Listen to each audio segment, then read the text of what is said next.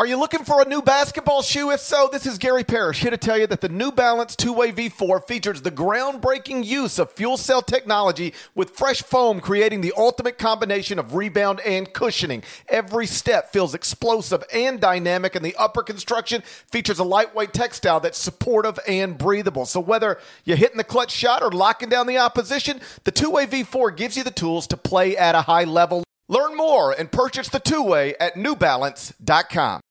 The all-new Hyundai 2024 Santa Fe is equipped with everything you need to break free from the dull work week and embark on an adventurous weekend with your family. The Hyundai Santa Fe's features like available H-Track all-wheel drive, standard third-row seating, available dual wireless charging pads. You've got the H-Track all-wheel drive so you can take on those dirt trails and kick up some mud. Or the third-row seating gets your whole family in to experience the thrill together. The dual wireless charging pads make sure that no one gets stuck in the great outdoors with a dead cell phone. Think about those adventurous activities you can do. Like me, taking a ski trip up with the family, maybe going on a camping expedition, anything and everything. Learn more about the all-new Hyundai Santa Fe at HyundaiUSA.com. Call 562-314-4603 for complete details.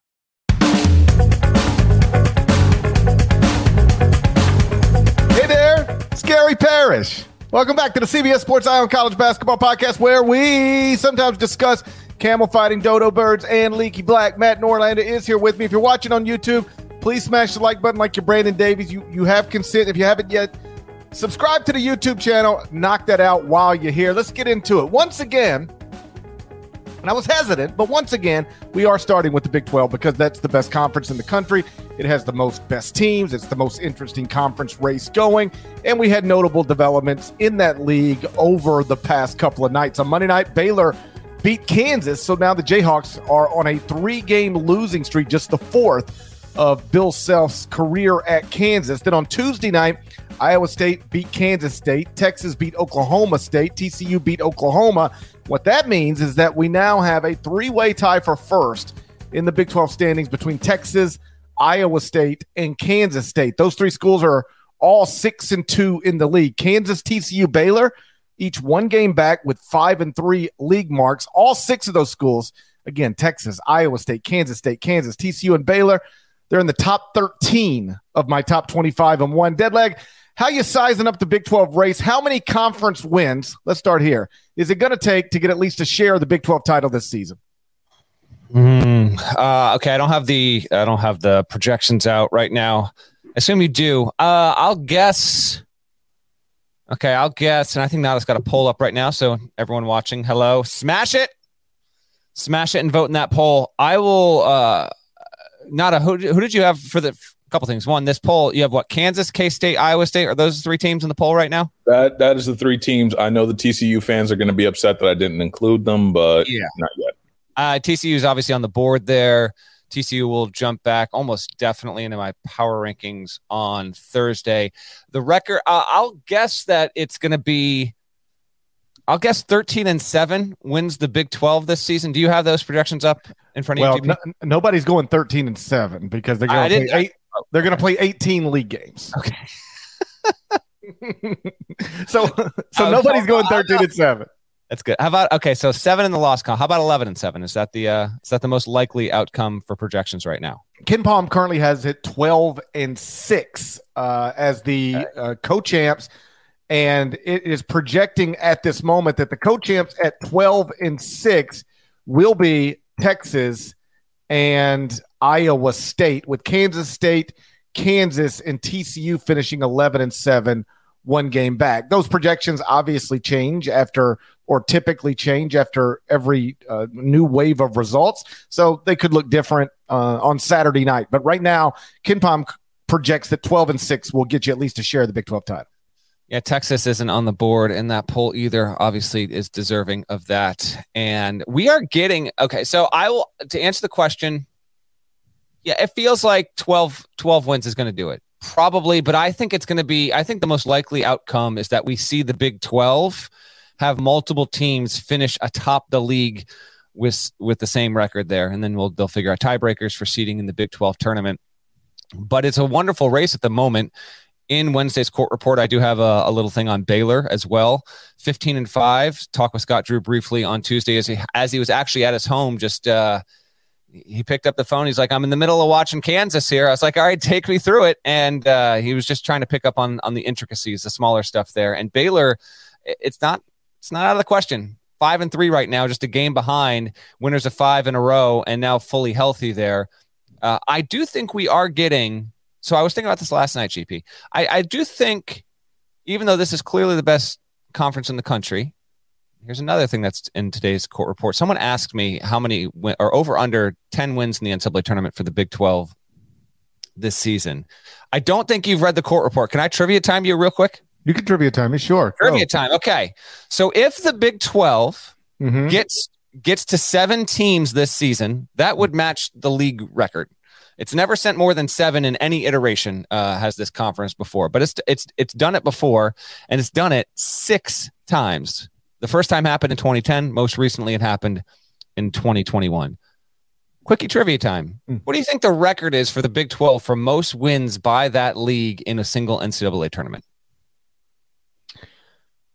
Well, you've got multiple years where they get 6, just That's from right. Kansas or Baylor. All right.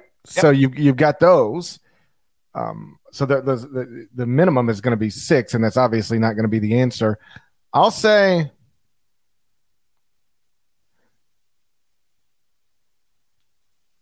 12.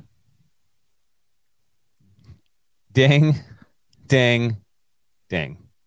12 is the exact answer. Happened in 2018. Good on you.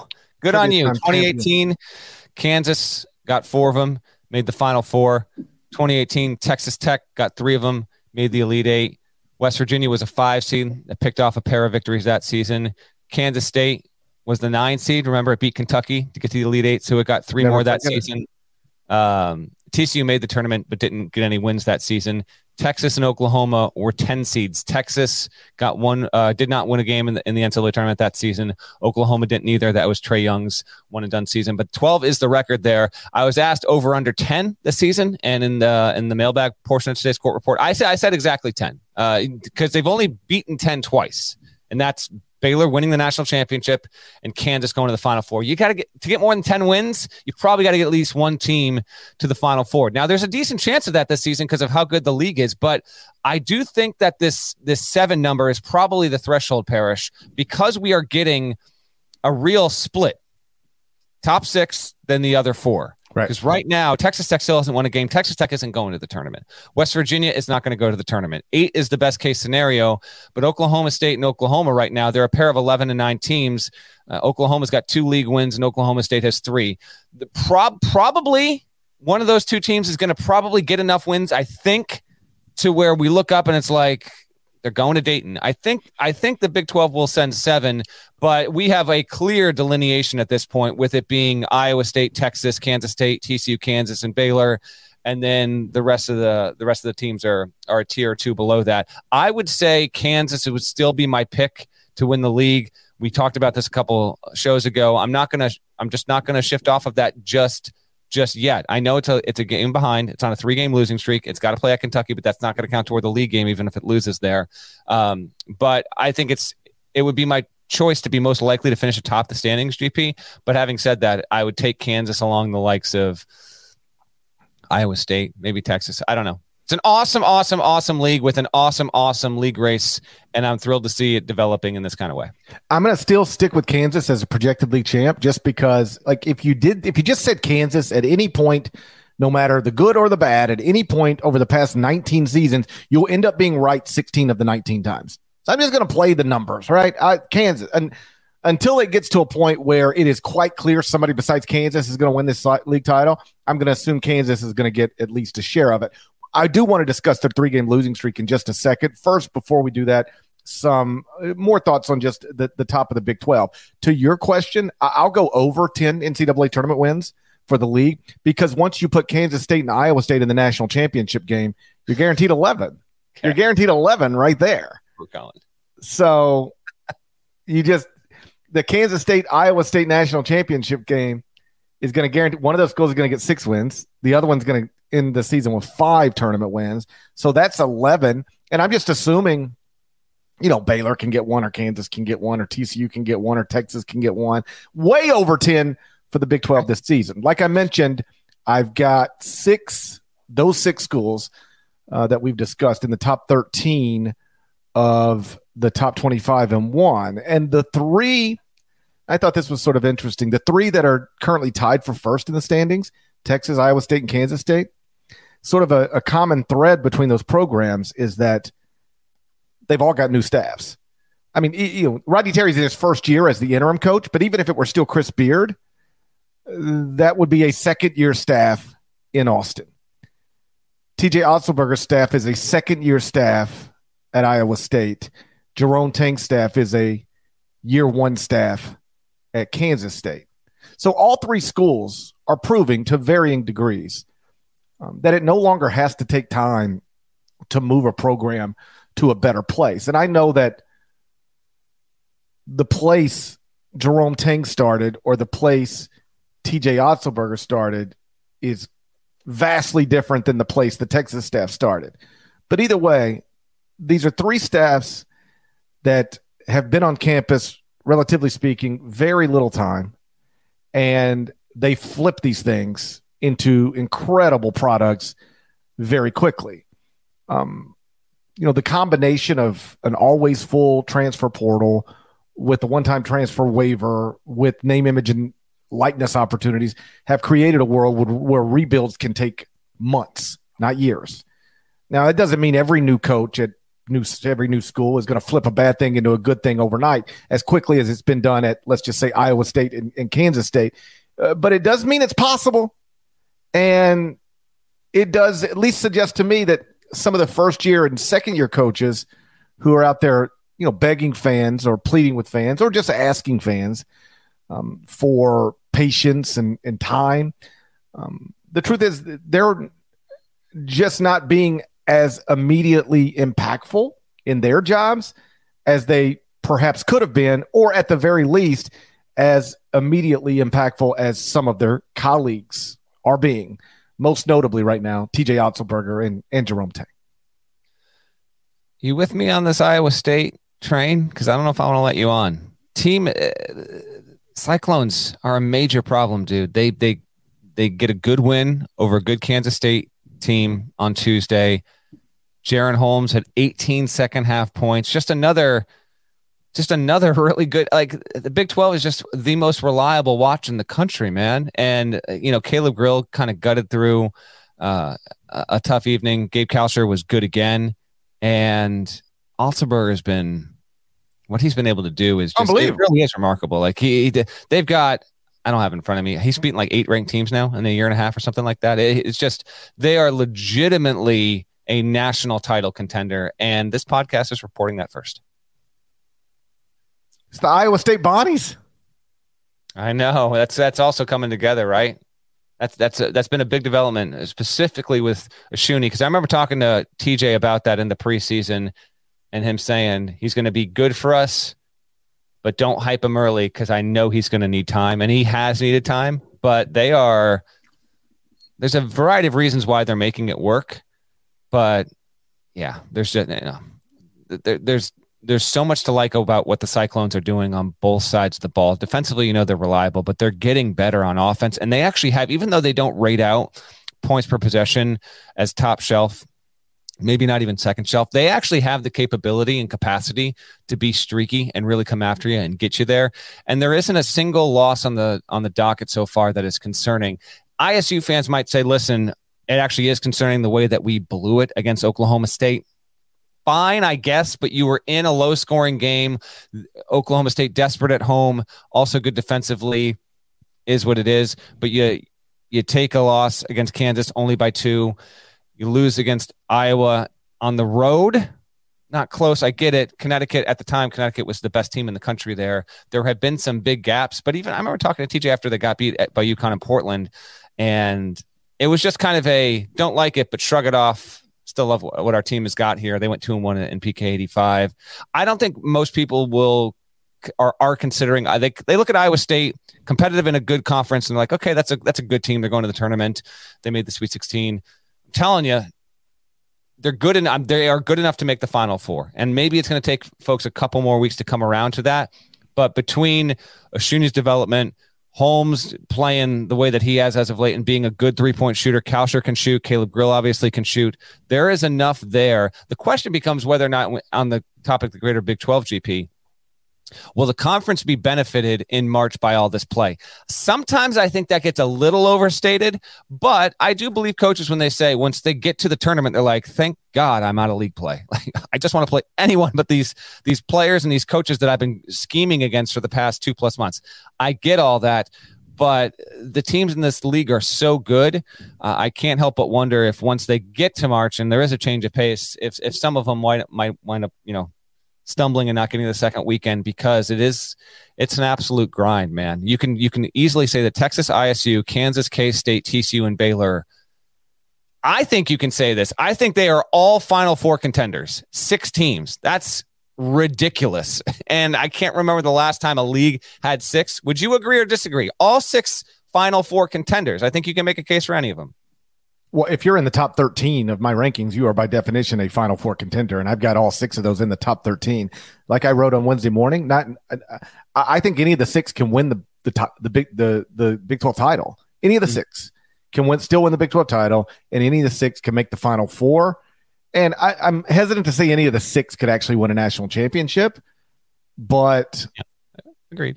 Maybe 3 of the 6 could win a national championship. And to answer your question, am I with you on Iowa State?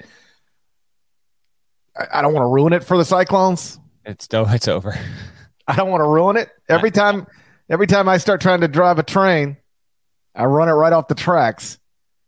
It's anything, man. It's a tough. Nada informed me before you hopped on. Is it true or is it not true that mere hours before Kansas State played Iowa State, you went on a Kansas State podcast, and then what happened? It's true. Is it true or is it not true? I know we'll get to this, but since I'm rolling here, that we kind of downplayed this Emoni Bates season, and then what happened? Oh yeah. Okay. So like last week or in a previous podcast, like within the past week, I was like, "Have you even thought about Emoni Bates?" Then he goes out and scores 43. I expressed my loyalty to Quavion. He immediately had to be carried out on a stretcher. All right. Like what? What is going on? What is going on? Podcast is cursed. So I'm hesitant. Because I love TJ. But I have Iowa State up to number 5 in the top 25 and 1 this morning.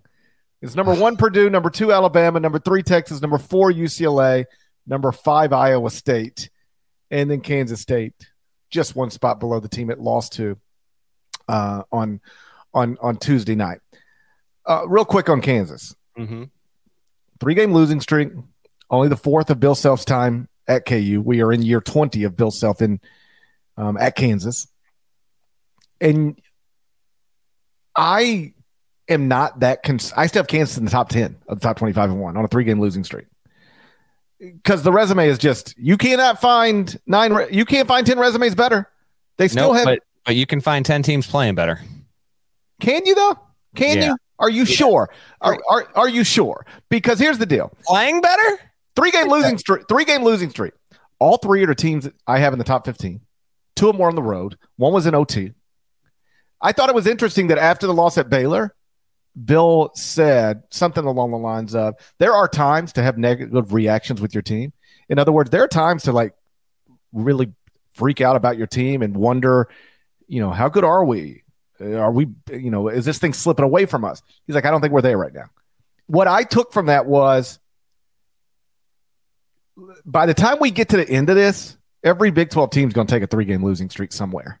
Ooh. And I don't know if that's true, but I do believe it's possible. I don't know if it's actually true, but it's undeniably possible. And that's what happened to Kansas. Like getting smacked at home by TCU, obviously that is never supposed to happen. But nothing weird or about losing at Baylor or at Kansas State in competitive games. I guess this is my thing. Bill didn't seem too concerned. And like there are times where Bill has wondered publicly about what's going on with his team, what's going on with a certain player, Like, he's not the type who shies away from questioning where his team is at any given moment. And he didn't seem to do that even after a third straight loss. But this is interesting. So next up, as you pointed out, at Kentucky. Mm-hmm. So to avoid the first 4-game losing streak, that's right, of his career at Kansas, a career that now includes 20 seasons, Bill Self must this weekend beat the team that was preseason number 1 at KenPom in a true road environment. Where's that team now? I don't know. There's Kentucky. I'm looking right now. Nobody is even knows 29th in KenPom. Kansas is 10th. Kansas will be favored in that game. Let me bring this up. I bet you it is favored in that game on the road. I guess it's a 1-point projection here. Of course. No, projected to lose. 1 point dog. Okay, there we go. He's a dog. I wonder. That'll be interesting, that line, when that comes up. I wonder if Kansas will actually be a dog when that line pops. Probably because of the 3-game losing streak. Probably will. So listen, if Kansas goes and loses to the team that lost to South Carolina, then we can have a new conversation about Kansas. Mm-hmm. How about this? I'll put it this way. A 4-game losing streak under these circumstances will concern me. You got to keep them in the top 10. The 3-game losing streak that they have right now doesn't really. I mean, they played 3 good teams, 2 of them on the road, and they've shot poorly from 3 in all 3 of those games. If you do that, if you play those 3 teams and shoot poorly from 3 in all 3 games, a lot of teams would go 0-3 in that stretch. Here's my last question for you. What's more likely, given the competition in this conference? What would you say is more likely? The Big 12 regular season ends, and at the top of the standings is 1 team or 4 teams with the same league record? Because I think it's 4 teams. I think it's more likely that we would have a 4-way tie than one single team actually winds up separating from the crew. I'll say having 1 team, 1 win better than the rest of the league is more likely than having 4 tied. But if you drop that number down to 3, I can see a 3-way tie. Yep, pretty easily. I do think we're going to have co-champs. I don't think anybody's winning an outright Big 12 title this season. I think 1 is more likely than a 4-way tie, but I think a co-champion situation is more likely than an outright champion situation. Let's move on. The Mountain West Conference, it's not the Big 12, but it is a good league with a compelling race and 5 possible NCAA tournament teams. We're going to spend a few minutes on the MWC next, but first a word from our partners. I'm Sandra, and I'm just the professional your small business was looking for. But you didn't hire me because you didn't use LinkedIn Jobs. LinkedIn has professionals you can't find anywhere else, including those who aren't actively looking for a new job, but might be open to the perfect role, like me. In a given month, over 70% of LinkedIn users don't visit other leading job sites. So if you're not looking on LinkedIn, you'll miss out on great candidates like Sandra. Start hiring professionals like a professional. Post your free job on linkedin.com/recommend today. Robert Half research indicates 9 out of 10 hiring managers are having difficulty hiring. If you have open roles, chances are you're feeling this too. That's why you need Robert Half. Our specialized recruiting professionals engage with our proprietary AI to connect businesses of all sizes with highly skilled talent in finance and accounting, technology, marketing and creative, legal, and administrative and customer support. At Robert Half, we know talent. Visit roberthalf.com today. A reminder, if you want, you can now email the show, shouts2cbs@gmail.com, shouts2cbs@gmail.com. We are loving the responses we've gotten, the emails, the correspondence, the questions. Continue sending them. You can send in a video if you'd like, 10 to 15 second video, ask a question, name, city, town, get out. We'll try and drop those in going forward on the show, on the YouTube channel. Continue to send us stuff. We love hearing from you, and thank you as always for subscribing. Unless you look at the net ratings every single day, you might not know that the Mountain West Conference is the 5th best league in the country, according to the net. Better than the ACC, better than the Pac-12. Deadleg, do you agree with the net, or do you take issue? GP, did you read my power rankings last week? Yes or no? Come on, man. That's a no. This was detailed in the PRs last week, the Hey 19. That's right. Mountain West. I thought we were maybe springboarding. Hey, this was a great little lead. You wrote about the Mountain West. Let's podcast about it. No chance. How many minute read did you that thing take? I keep it breezy. It's breezy. I gotta get 19 team capsules. It's probably about. I think I did read it. I think I read the capsules. Yeah. I do learn. I do in the spirit of fairness. I do learn things from your capsules.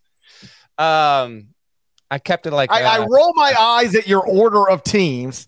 But I do listen. But I do learn. I'm going to have the same teams as you. But I do learn things in the capsules. I roll my eyes at your order of teams. If I were being honest with you, here's what I would say: subpar ranker of teams, great capsule writer.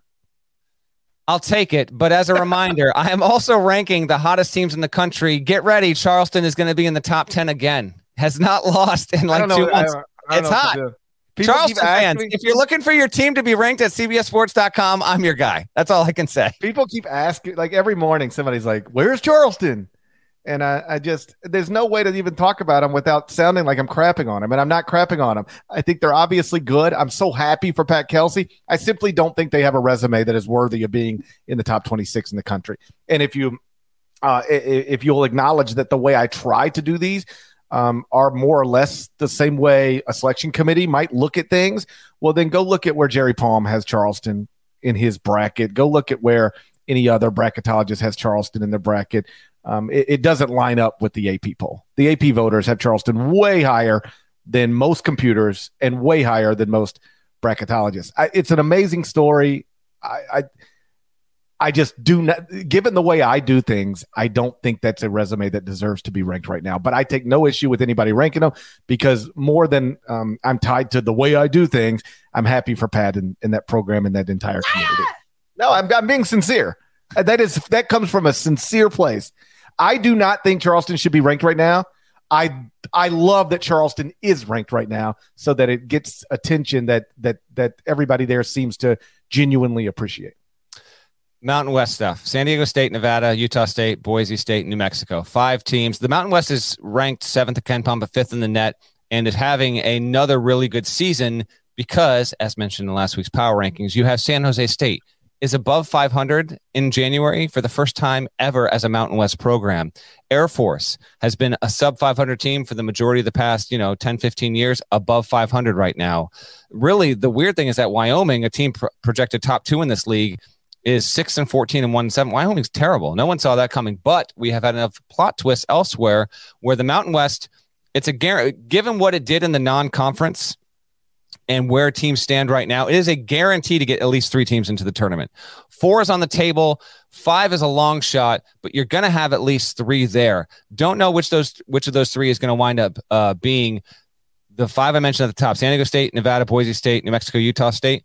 They're all top 50 at KenPom right now. The best of it is actually Boise State at 16-5. The Broncos just took a loss on the road Friday in OT at New Mexico, a good game in OT. There's actually been some controversy as well in this league as of late. Leon Rice, understandably so. Apparently, like, the New Mexico baseball team was physically intimidating the Boise State basketball team as it left the locker room at halftime, and apparently it got kind of heated back there. I don't know. Rice had a huge issue with it, understandably so.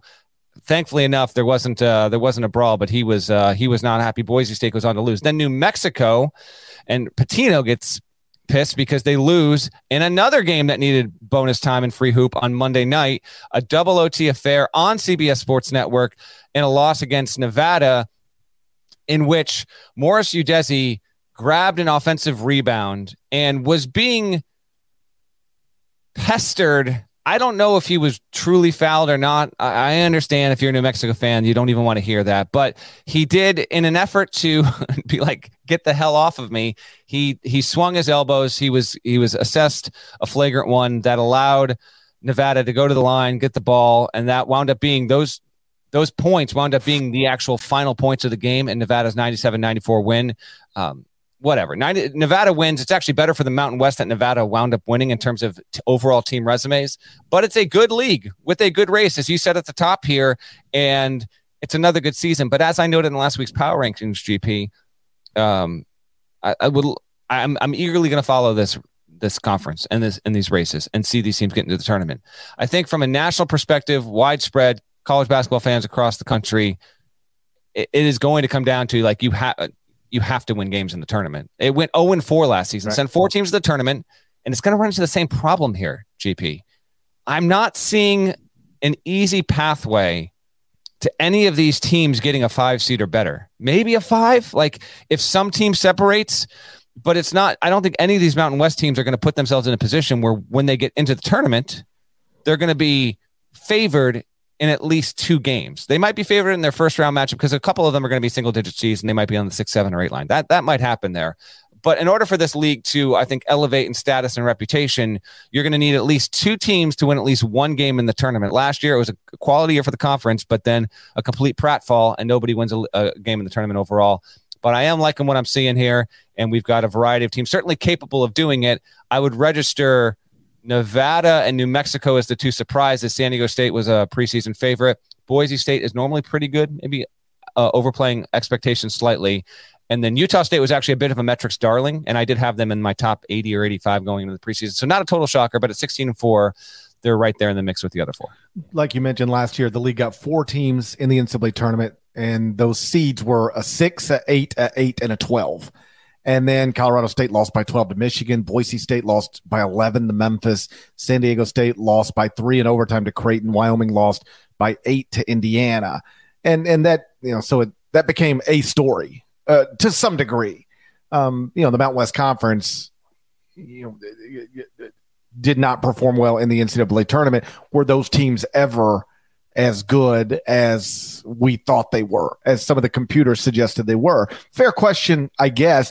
And the league's going to run into that again unless they have success in the NCAA tournament. For what it's worth, though, right now, I've got Boise State at number 24 in my top 25 and 1, San Diego State at number 25.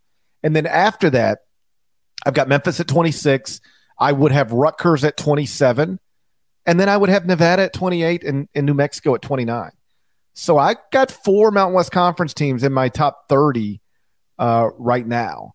And, I don't know if the league's actually better than the ACC or the Pac-12, like the Nets suggest, but it's a quality league, no question, and one that rates clearly better. Like at worst, it's the 7th best league.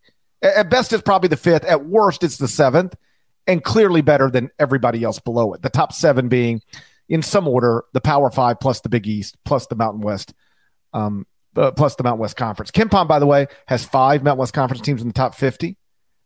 It has 6 ACC, but only 4 Pac-12. So, looking at it from that perspective, the Mountain West Conference falls right in between the ACC and the Pac-12. The Boise State's another interesting one. I remember this last year becoming a thing, and then they lost, and so it's still a thing. Boise State's been in the NCAA tournament 8 times, never won a game. 0-8 all time. Is it okay? I wasn't sure if it was 0-8 or if it had never made the second round because it had won like a first 4 game. Literally has never won an NCAA tournament game. So that's the type of bullet point that gets connected to your program that, like, you just want to win a game. Like, hey, you know what? Put me in the first 4 so I can win a game. Like, you almost want something like that. Trivia time that I think might be right. Okay, maybe right trivia time. Let's go. Maybe right. I think this is it. Let me actually. I can check this on the fly real quick. If it's recently changed, then I'll just tell you what it is. But I think this is still the case. Hold on. Let me see. Trivia time. Let's go. Team with the most all-time NCAA tournament appearances that does not have a win.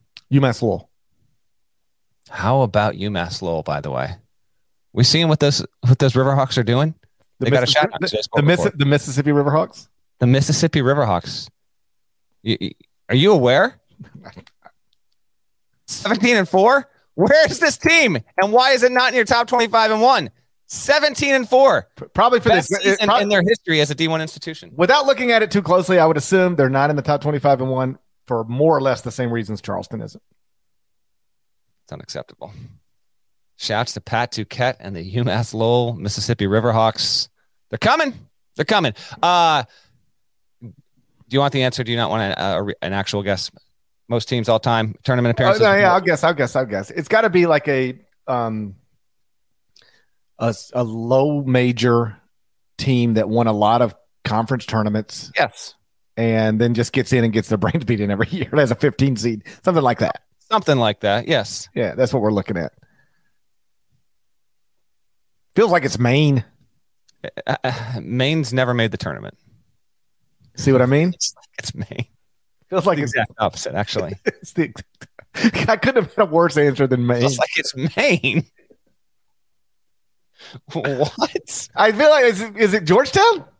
Oh, congratulations, Georgetown. We'll 29 straight losses. It's finally over. Of course, it had to be you, DePaul. Georgetown has won games in the NCAA tournament before? It has. Get out of here. Prove it. Prove it. Hey, prove it in 1080. I bet you can't prove it in 1080. Show me a Georgetown tournament win in 1080. I bet you can't. I don't think has happened. But in the standard definition era, you best believe. Killing it. The answer, wait till you see how I tie this all together. Okay. The answer is Iona. Mm-hmm. Iona, I think it's somewhere around like 15 or 16 appearances all time without a tournament win. That's a probably right trivia question. I'm pretty sure that's the answer. Someone feel free to fact check me in real time on the pod or find me afterward when you're listening on your phone. Iona coached by none other than Rick Pitino. I've heard of him. Rick Pitino. Trivia time. Okay. Rick Pitino. Yeah. is one of 3 coaches to take 5 schools to the NCAA tournament. Mm-hmm. Steve Alford can become the 4th coach to do that if he takes Nevada out of the Mountain West to the tournament this season. Okay. Who are the other 3? No, there are 2. There's Alford 2 would be one of the other 3 if Nevada goes there. Pitino's that. Who are the other 2? Lon Kruger. Correct. Kruger did it with K-State, Florida, Illinois, UNLV, and the Oklahoma Sooners. My apologies. I got a coach call me for some reason. I don't even know why, but I sent that right to voicemail. Tubby Did you Smith? hear that? Did you hear that phone ring? Yeah, we could definitely hear All that. right, here we go. That's why you have to you have to turn your phone on silence. Yeah. First rule of podcasting. I know. Sorry about that. Should I call the coach out? No. Okay. I won't. Is it Tubby Smith? Tubby Smith did not just call me. No, I didn't assume Tubby Smith called you. Is Tubby Smith gone to? Tubby Smith is the other coach, yes. Yeah, I thought so. Yeah, Lon Kruger, Tubby Smith, Rick Pitino, and maybe Steve Alfordson. And maybe, yeah. Tubby took Tulsa, Georgia, Kentucky, Minnesota, Texas Tech. Mm-hmm. Tubby could have done it with 6. He just never got Memphis there. Tubby would have stood alone. Yeah, you don't have to tell me. I know. Anyway, so those are some trivia times and some your Mountain West corner here. I'm going to say agree or disagree. 3 teams to the tournament. 4. 4? Yeah. 4 is possible. Yeah. 5, like Jerry Palm, I think in his most recent bracket had 5. I'll go 4. I think somebody will fall off. Someone's going to fall. 5 is asking too much. And there'll be a 5 or a 6 in there. There'll be a 7. 2 of them will probably be in 8-9 games, and 1 will probably go to Dayton if they get 4. Something like that. Yeah. If they get 5, 1 will be in Dayton. I would definitely agree with that. If they get 5, that's an outrageous accomplishment for that league. But yeah, 5 means 1's going to Dayton. All right. Before we look ahead of the next couple of nights, some other notable results / developments from the past 2 days. Georgetown finally won a Big East game, beat DePaul, snapped a 29-game losing streak in Big East games. So, sincerely, congrats to Georgetown. It doesn't change the trajectory of anything. It doesn't impact Patrick Ewing's future in any way whatsoever. I can't imagine. But it's nice to now people will stop saying that, right? Georgetown hadn't won a Big East game since Georgetown's lost X amount of consecutive Big East. That's over. And so that's a good thing. Armani Bates got 43 points in a loss, scored 29 straight at one point. It was like he was just, I actually think the cameras caught him saying FUGP. I think that was after he hit his 20th and 21st point. Yeah. First off, I don't think you should ever score 29 straight points in a basketball game. All right? I don't care who you are. I don't think that's appropriate. You know what? That actually, unless your name is Wilt Chamberlain, probably true. Yeah, I don't believe it's appropriate for any human to score 29 consecutive points in a game, but that is what Amani Bates did on Tuesday night. Ohio State has now dropped to 3-6 in the Big Ten. That's not great. You got him going to the tournament, though, right? No. We have a dribble handoff coming later Wednesday. This is another example of it, right? Hey, this is why we changed the days. Is exactly right. Dribble handoff coming Wednesday, and it's pick a team that's not currently in Jerry Palm's bracket that you think will ultimately make the NCAA tournament. I couldn't get in that Slack quick enough. I was like, give me Ohio State. And then about halftime of Ohio State, Illinois, I was like, you know what? I'm done with Ohio State. I've ruined Ohio State. Give me Texas A&M. You don't understand, folks. This is another team. The second he takes them, it's a conspiracy. Every single time Gary Parrish wants to gas up a team, he kills their season. The podcast and his powers continue to extend. What is going on? Like, if you're a Chiefs fan, why wouldn't you pay me to publicly come out and say, I think the Bengals are winning the Super Bowl? Like, why wouldn't you pay? Why wouldn't you say, GP, we got something for you? All we want is for you to go on your stupid little podcast and say that Joe Burrow is the greatest quarterback of all time and that the Bengals are about to not only win the AFC, but win the Super Bowl. Because then the Chiefs would beat them by 40. Patrick Mahomes be out there limping around. They'll win by 40. The second I tell you who's about to win the AFC Championship game, they have no shot. It's over. Dariq Whitehead, I ain't said nothing about him. Just for the record, I never even said a word about him. Suffered an injury, lower leg injury, and Duke's lost at Virginia Tech. I don't think we have an official diagnosis yet, but we can agree it didn't look good.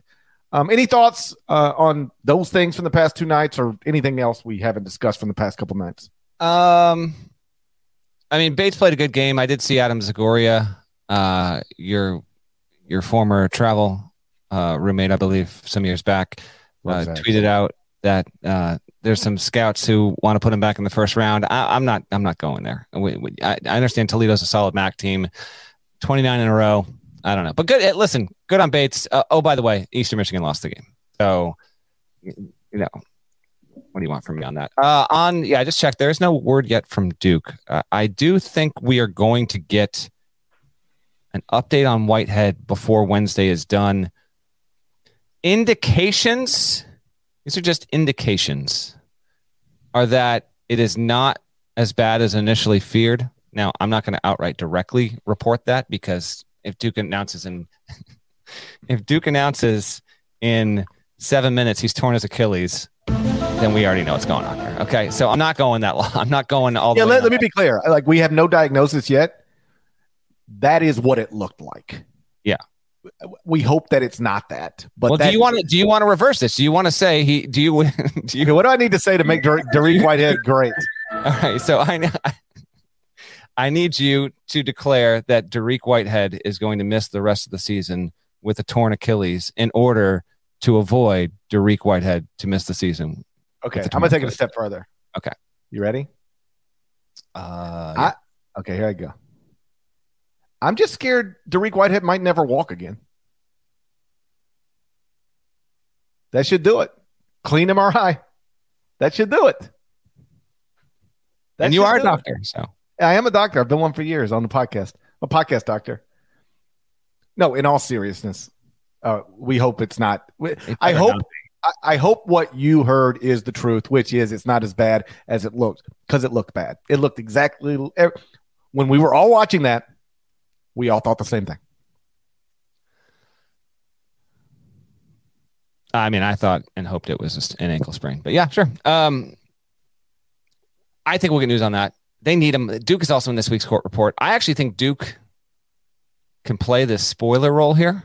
Now, Duke is never, ever, ever going to be the underdog, but because it's had such an up and down season with injuries and it's not likely to win the ACC, I think it could, provided that Whitehead is able to return at some point in February, if not sooner, I think they can ideally pull it together and maybe become something of a nuisance in the ACC. And at this point, the country's going to get behind the plucky Blue Devils? And they won't get behind them, but that doesn't mean they can't play spoiler.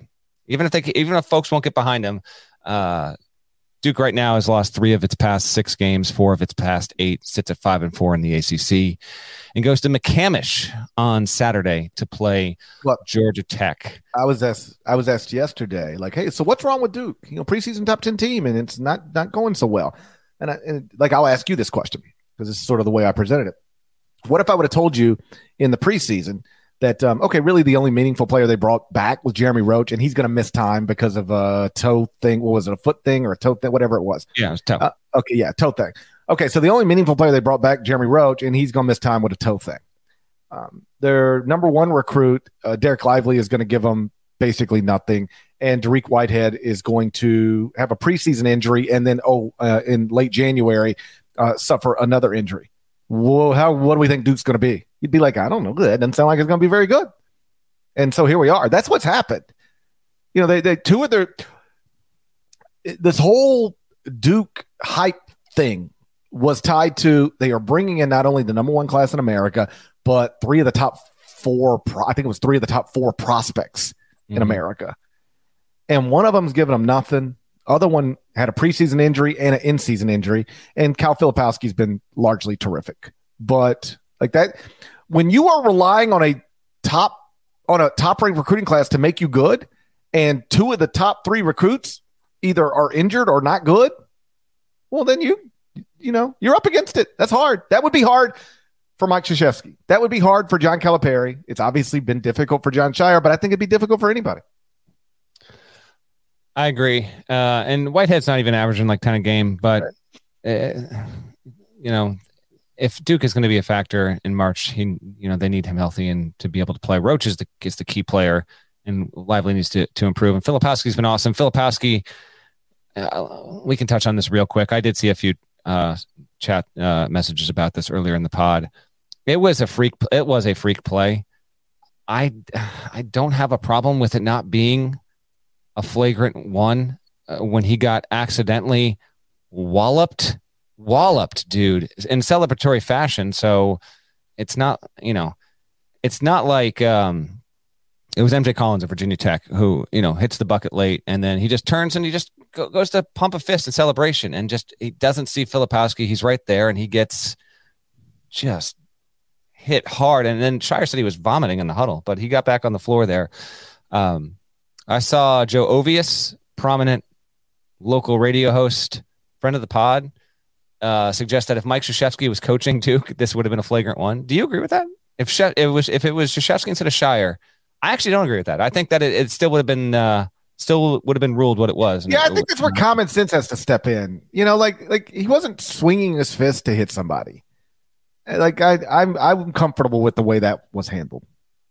I am too. Like, I don't like seeing it, and it sucks, but I don't know. The intent wasn't there, and it was a freak accident. I don't know. I don't have a problem with it not being a flagrant one, but I know Duke fans were up in arms about it. And understandably so. You like your team, and no one wants to see. I mean, at that point though, I tweeted about it in real time.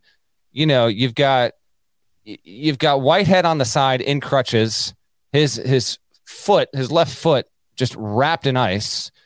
You've got Filipowski vomiting, and there's even like a little blood on his leg there at that point. Jalen Blakes is rocking the Zorro look with a hard shell mask, and it's just like, and Duke had not been a dog to Virginia Tech in I think 23 years, and in that moment it's kind of like, man, John Scheyer is really going through it here in year one there. So unfortunate, but I didn't have an issue with it. Other than that, past two nights, no, I'm pretty good. What do we got coming up ahead, GP? I'm going tonight. Actually, let me check though. Robert Half research indicates 9 out of 10 hiring managers are having difficulty hiring. If you have open roles, chances are you're feeling this too. That's why you need Robert Half. Our specialized recruiting professionals engage with our proprietary AI to connect businesses of all sizes with highly skilled talent in finance and accounting, technology, marketing and creative, legal, and administrative and customer support.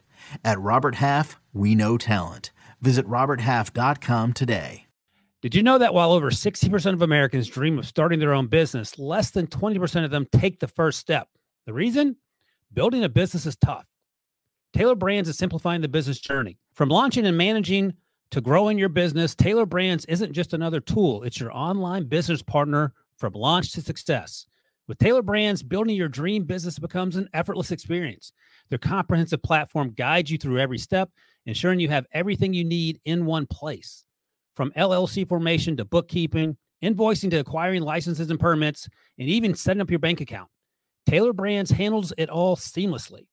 And our listeners will receive 35% off Taylor Brands LLC formation plans using our link, taylorbrands.com/CBS Sports. That's TAILORBRANDS taylorbrandsports.com/CBS Sports. So start your business journey today with Taylor Brands. You go ahead and read out the. So looking ahead to the next couple of nights. On Wednesday night, got a pretty full schedule. Xavier at UConn. I believe that's where Deadleg is going to be. Houston at UCF. Texas A&M at Auburn. Wake Forest at Pitt. Dayton at Rhode Island on CBS Sports Network. St. John's at Creighton on CBS Sports Network. Utah State at San Diego State.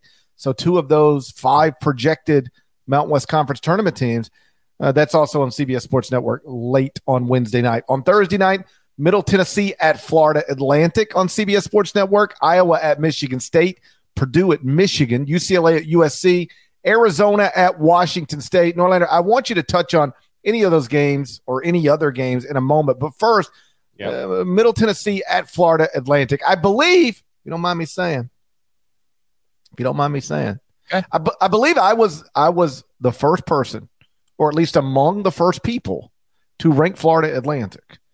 The Owls are now 19-1 on an 18-game winning streak. They have 2 quadrant 1 wins compared to 0 for – never mind. I know you led Wednesday's court report on FAU. I saw it in an email. So why don't you tell folks what they need to know about Dusty May's program? Look at you out here. Taking credit for Florida Atlantic, FAU. Yeah? Real proud of what I've done with Florida Atlantic. Okay. You've come a long way. Everybody was focused on Charleston, and I stepped in and said, you need to be focusing on Florida Atlantic. And then, boom, just like that, Florida Atlantic was in the AP poll, and they ain't never losing again, it doesn't look like. Is that so? Yeah, I don't think they're ever losing again. 100% losing the next game. Well, there is that. Need to remind you of something, though. Everybody, why don't you sit back and listen for just a second here? You might recognize this voice. The team that won can have a lack of incentive to get going early. Now, if it were Western Kentucky against, Florida Atlantic, I would think that they'd sweep that two-game schedule, no problem. But when you get comparable teams, the team that lost game 1 seems to have an edge in game 2 so far this season. We've seen it over and over again. I don't even remember saying those words. What was that about? What was that about? It sounded like I was sideline reporting somewhere. You were on CBS Sports Network. Okay, well, that wasn't this season. That was last season. But you know who hasn't forgotten about that? Dusty May. Oh, no. All right, so this week's court report lead is Did Dusty really send you that? 100%. Oh, my God. First of all, he's going to listen. He is a listener to the pod. And this was at the very end of the interview. I talked to him on the phone. And so he goes, yeah, man, there was a game. Parrish was doing sideline. We're not even playing in it. And suddenly he starts talking about, like, if you're playing a good team, yeah, I can understand it. But if you're playing Florida Atlantic, and I was like, you have to send me this. Find it. He's like, I'll see if I can find it. I'm not exaggerating. We hang up less than 90 seconds later. It gets texted to me. Oh, he's got it in his phone. He's got it saved in his phone. All the way. That was clear. Like, that was clearly me just throwing out a team that's not a contender for last season's CUSA title. That's what I was doing. I could have said Old Dominion. It's just the words that came out of my mouth were Florida Atlantic. I promise you, I wasn't thinking any more about it than that. Obviously, I just do this in good jest. Parrish's face looks the color of his shirt right now. I love it, buddy. No, he was, and obviously it's just all this season I've been texting Dusty. He's like, thanks. This whole time I'm like, I didn't realize, like, deep down he's like, this here comes this MFer texting me again. Oh, what happens when you just play a team like Florida Atlantic, GP? I should have just said. Rice. Nobody would have cared. Oh, here comes Rice. Rice is going to be 19-1 next year. You just did it. Scott Parris. I know. Scott Parris is going to block me on Twitter. Yep. That's next. Oh, man. But yes, FAU is the lead item. And it's as the title indicates, it's not just that they are a good mid-major team. They genuinely a very, very good team and might wind up being too good to be labeled a Cinderella, because there's a chance that this team winds up getting something like Murray State under, promo like a decade ago. Maybe it gets to the tournament 2 or 3 losses, and if it does that, it's not going to be in the 8-9 game. Like, it'll probably be a 5, 6, or 7 seed if that's the case there. They've got a pretty awesome thing rolling down there, and I couldn't help but chuckle when I was looking. I was like, okay, how'd this whole thing start? Here's the thing: like, Florida Atlantic has only been playing basketball since 1988, which is, it's hell. I've been playing basketball longer than Florida Atlantic. Exactly. Think about that. Crazy. And the fact that I'm more experienced at basketball than Florida Atlantic. Another thing for Dusty May's phone roll right there. So the fact that this program is in its 5th season under Dusty May, its 5th winning season, that accounts for half of the program's all-time seasons above 500. It's outrageous. So it is just an unlikely story, but an incredible story. They're legitimately good. And I don't want to spoil the whole thing, but yeah, they are a team that you shouldn't just consider, and they're almost certainly going to take a loss or 2 here. So that's going to come, but they have a 3-game lead in Conference USA, but it's not just, do I want to take this team to win a game? Like, they're absolutely capable of making the second weekend there. They don't really have a star. They got, 4 or 5 guys averaging, they got a Florida State situation going on, averaging between 9.5 and 12.5 points a game. They shoot well from 3. And 8 of the 9 core guys on this team were on the roster last season, which is a major, major factor. And it's even more surprising considering that they went like 3-6 down the stretch. They gave away some games, but it is a testament. Like, they didn't lose guys to the portal, and Dusty said he was a little bit nervous about that. So if you have not seen FAU play yet, they are a good watch, and they are a really good team. They're just coming off of 4 wins out of 5 on the road. Next 2 are at home. So at 19-1, they are likely to get to at least 21-1, and they keep climbing. They're in the polls again this week. They were ranked last week and this week. Those are the only 2 weeks this program's ever been ranked, and it is a rare case where right now, and we get this, a couple teams each year. It's why I love the sport. Florida Atlantic is having its best season ever as a program. We can't say that right now about Houston. We can't say it about Tennessee. We can't say it about UCLA. Can't say it about UConn. It might wind up being true about Purdue, but we can't definitively say that about Purdue just yet. We can say that about Florida Atlantic. That school, that program, that area, that community is going through its best season ever as a basketball program. It's one of the best stories. And yes, it leads this week's court report. Any other thoughts? Any other reasons you want to crap on Dusty May and the Owls? I would just like to reiterate that I was the first person to rank Florida Atlantic this season. Everybody else was focused on another mid-major team, and I said, "This is the one. If you're looking for mid-majors with awesome records, the place to look's Florida Atlantic. They got 2 Quad-1 wins." Don't make me play the clip again. Oh, what is that? You don't know. You weren't ready. You weren't ready. I got to work on my Cyclone impression and an Owl impression. I got to work on an Owl. An Owl should be pretty easy. I want to perfect it. I want to perfect it before I perform it. But I got to work on an Owl impression to go with my Cyclone impression. I might have an impression before this is over of an Owl in a Cyclone. I think that's what the people want. This is my impression of an Owl inside of a Cyclone. I'm not going to do it right now. I'm going to work on it the rest of the week. I'll have it ready. I'll have it ready by the time we need it. I will be at Xavier, UConn. Weather's going to turn my way. The previous forecast was that it might be like 7-8 straight hours of snow up here in Connecticut. That has changed to rain. So road should be okay. And I plan on heading up there. 6:30 tip on Wednesday. UConn is looking to win 2 games in a row for the first time in 2023, the year of our Lord. Has just 2 wins so far since we flipped to January. Sounds like they could use a game against Rice, if you know what I mean. Tell me about it. UConn, of course, started 14-0. Is now 16-5. Xavier, 1 loss since late November. It was at DePaul. How about that? DePaul knocks off Xavier, loses to Georgetown. What a riddle. What a riddle of a team. But I'm looking forward to this game tonight. So that's the big one. I think that's the biggest one. GP gave you the whole big slate of games. If you are in a reasonable time zone and you want to stay up late on the East Coast, Utah State, San Diego State is must-watch stuff at CBS Sports Network tonight at 11. I'm going to stay up late. I'm hoping if the weather's okay, I can get home all right. Yeah, I'm hoping to catch the end of that after I drive back from Stores late tonight there. But Xavier UConn, big time, Big East game there, and it certainly will mean something for UConn to have any kind of chance at finishing top 2 in the league ledger. It's a good team. It's still ranked 6th at KenPom, but they're 5-5 and trying to hold serve and break even with Xavier. UConn's first loss of the season came at Cintas on New Year's Eve, so I'm looking forward to seeing that one in person. And then GP ran down the Thursday night games. I'm going this weekend to Mackey for Michigan State at Purdue Sunday on CBS, but before that is Thursday, Purdue at Michigan. We'll see if the Boilermakers can keep that similar to or identical to Florida Atlantic, 19-1 team right now. That's tough. That's going to be tough. They'll have to play well to win. Against Michigan? Yeah. At Michigan. Will they?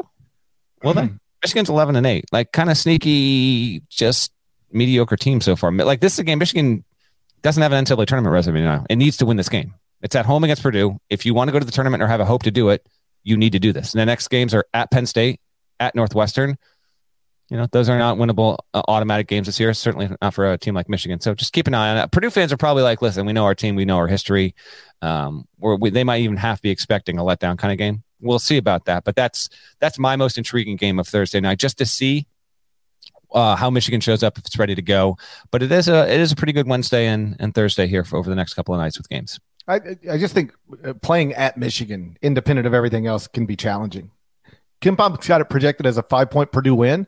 And that suggests that you will, let's just take what I said literally. They'll have to play well to win. I suspect they'll have to play well to win there. And oh, by the way, remember when I discovered Jett Howard and told you he would look like a lottery pick? Guess who now is showing up as lottery picks in mock drafts?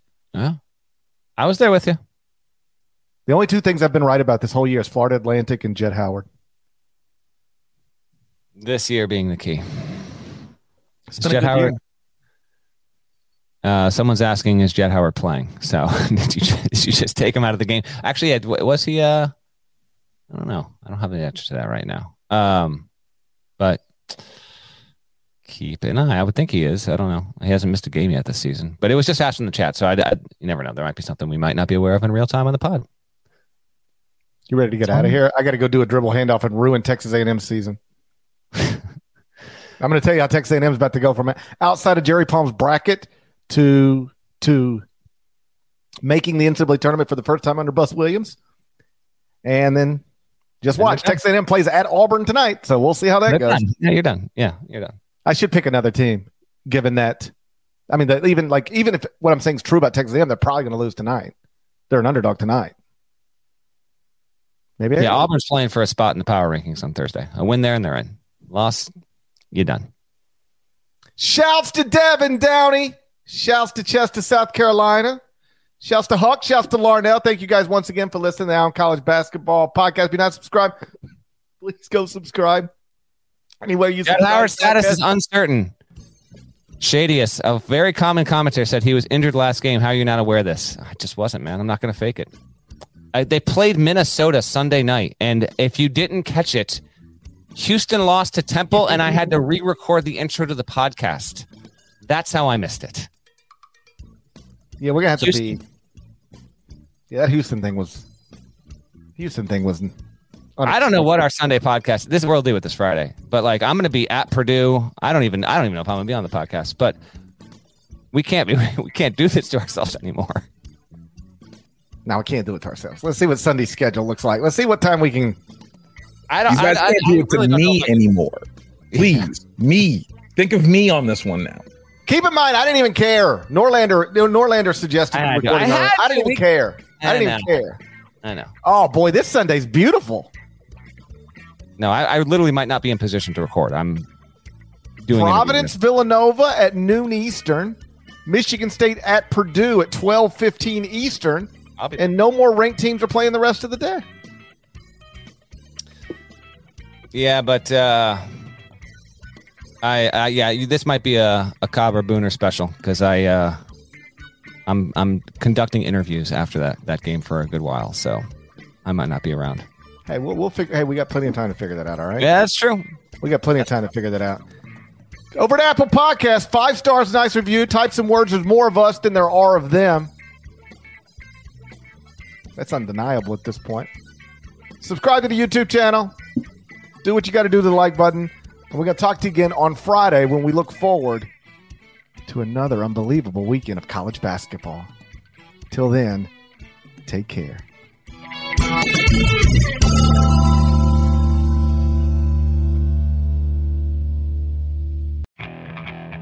Okay, picture this. It's Friday afternoon when a thought hits you.